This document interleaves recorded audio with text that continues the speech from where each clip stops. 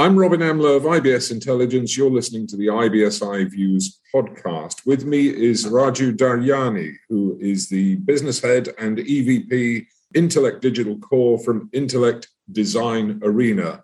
And the clue's in the word core. We're talking about core banking. The last few years have brought about a shift in both customer mindset and the way banks respond to customer expectations. It's all about core banking modernization. What are the trends you're seeing right now?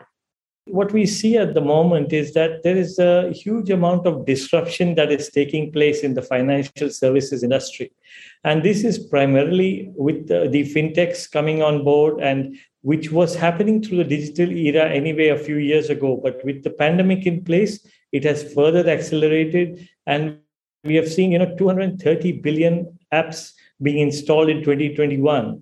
And just to talk about the volume of payments which are not going through regular sources, we are talking of, on a particular day, which happens to be February 22nd, we saw in a particular app to 13 million INR of payments through a mobile app, a single mobile app. So this is what we are seeing as trends. And what we see is that customers want to be able to be serviced in a very contextual and hyper-personalized manner. So these are the couple of things we are seeing happening in the industry. Well, what does this actually mean for banks then? What is their role in this new reality, and how do they engage with fintechs who are effectively taking business away from them? Absolutely. So that's the dilemma that they are facing, right? I mean, you've got these fintechs who are nimble and really coming up as quickly and evolving with the digitalization that's taking place. And the thought is, how do banks really work with them? Do they compete with them? Do they become fintechs themselves? Or do they collaborate and try to embrace them? So our view of the world is that the banks have a special place in this particular segment of financial industry. And if they are able to collaborate with the fintechs and embrace and be able to bring them and provide the services to their customers through them as the core platform, that would be what we see is the best use from the bank's perspective. This means a change in that core banking platform, though. It's got to be more open, more up to date. There's a word I want to bring into the conversation: composability. What are we talking about when we talk about composability? What we are seeing is that because the way the banks are, they have legacy core at the moment, some of them. Now, how do we move from that to the factor of being digital? And that in some of the larger banks cannot happen overnight. So if you're talking about a 12, 18-month cycle to be able to replace that particular core, that is a huge amount of time. And by the time the market's moved on. So that's one area of the factors. So composability means that the core that is being offered can be used in parts which are required to be positioned at that point in time. So therefore, each of these components are API driven. They basically are microservices based. And only then can you be able to go buy components and be able to replace where the pain points are, embrace digital banking, and be able to also provide a third-party interfaces. So you're bringing in the ecosystem of the wider world, trying to bring that in a much easier and a more, I would say, low-coding platform mechanism, where people are given the API, they're able to test it without having to do a huge amount of coding work or this kind of, the testing that goes along with it. So that's the composability part that is very critical from what we see. This sounds like the answer to a bank's prayer in terms of being able to update one's core banking solution in a less painful way, if I can put it like that. Why aren't people rushing to embrace this solution? This is just a matter of culture and what we have seen in the past, Robert. So what we have seen is the digital banking, how it was placed a few years ago. We saw the CXOs were so worried that we have to spend a huge amount of investment, and the return on investment was maybe 3-5 years down the road. And meanwhile, they're actually out of their positions and they don't reap the benefits. So we had a huge issue where people were hanging on to, yes, we need to go digital, but we don't know how to get there in a manner of profitability as well as showing return to our shareholders.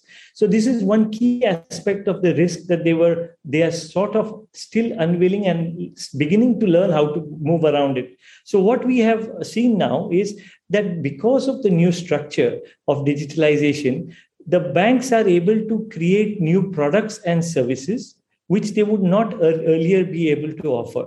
So it's not just about talking about channels and having a straight through processing and various things, but also complete new lines of business. Bringing that in, bringing the factor of return on investment to a much more sensible pattern is what they are beginning to see. And that's the shift that's going to happen. I'll just give you a quick example on that. Now, if you've got a simple case, right? A bank's services loans. Loans are serviced to certain level of clients where they when they service them, they provide a factor of what the cost of that service is versus return. So they obviously cannot service a loan of as low as maybe, few $100, $200 or a $500 loan doesn't become serviceable or profitable for a bank to service. However, with this digitalization, what really happens is even the person on the street who's actually having a small mom and pop shop is able to then tap into these banks. And due to the digitalization and being able to control both sides collateralized, the banks are able to give these loans and therefore generate revenue, which may be small in each particular transaction, but quite large overall. So these are just some examples which clearly indicate where and how the banks are going to see this difference work through. How does the kind of approach that different sized banks should take towards modernization differ? If you're a small bank, what should you be doing? If you're a medium-sized bank, what should you be doing? If you're a large bank, what should you be doing? For small and medium-sized banks, we recommend that they revisit and look at the core in one go, basically allowing them to replace that and be able to do the entire digitalization and be able to have open APIs, bring in the ecosystem and connect to the larger players very easily. Therefore, opening up an entire ecosystem which would not be available to them. So that's the fundamental way we would see the small and medium. For the large banks as I mentioned earlier, they are very conscious that they have a huge client base and a very old legacy core. Therefore, they would go in for the modernization in terms of the composable architecture that we were talking about. And in that sense, we'd see them perhaps have a little bank within a bank where they are offering digital services. And that basically then allows a certain segment of their customers to be able to avail those. And then they start introducing that over the larger population and therefore digitalize it over a period of time. There's another word I want to get clarification from you on, and that's contextual. What do you mean by contextual? Contextual, what we are seeing is that any particular individual or SME or corporate, when today their expectation is in line with the fact that you should know me very well and therefore offer me services that only matter to me. Please stop offering me services which are generic in nature. Don't send me a deposit of this nature when you know I won't be interested in that deposit.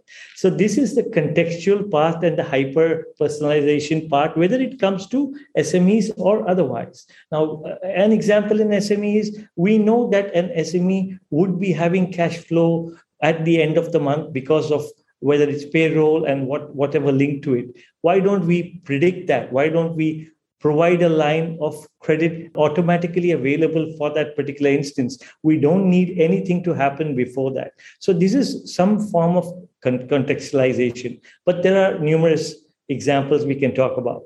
That's what digitalization is all about, actually.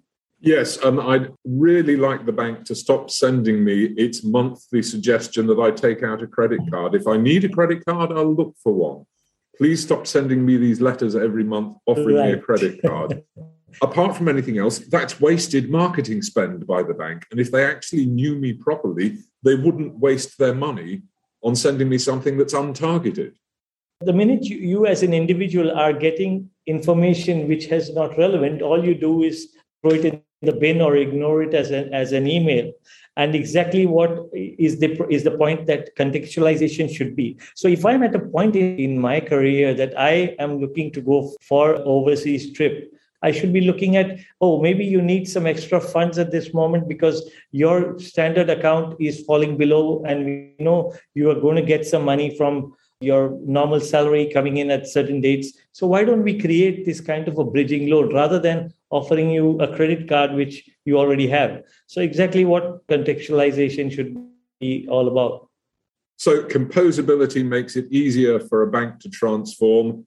Contextualization is how they are going to get a better quality of business from their customers. Exactly right. Thank you very much, Raju Daryani, Head of Intellect Digital Core, Intellect Design Arena.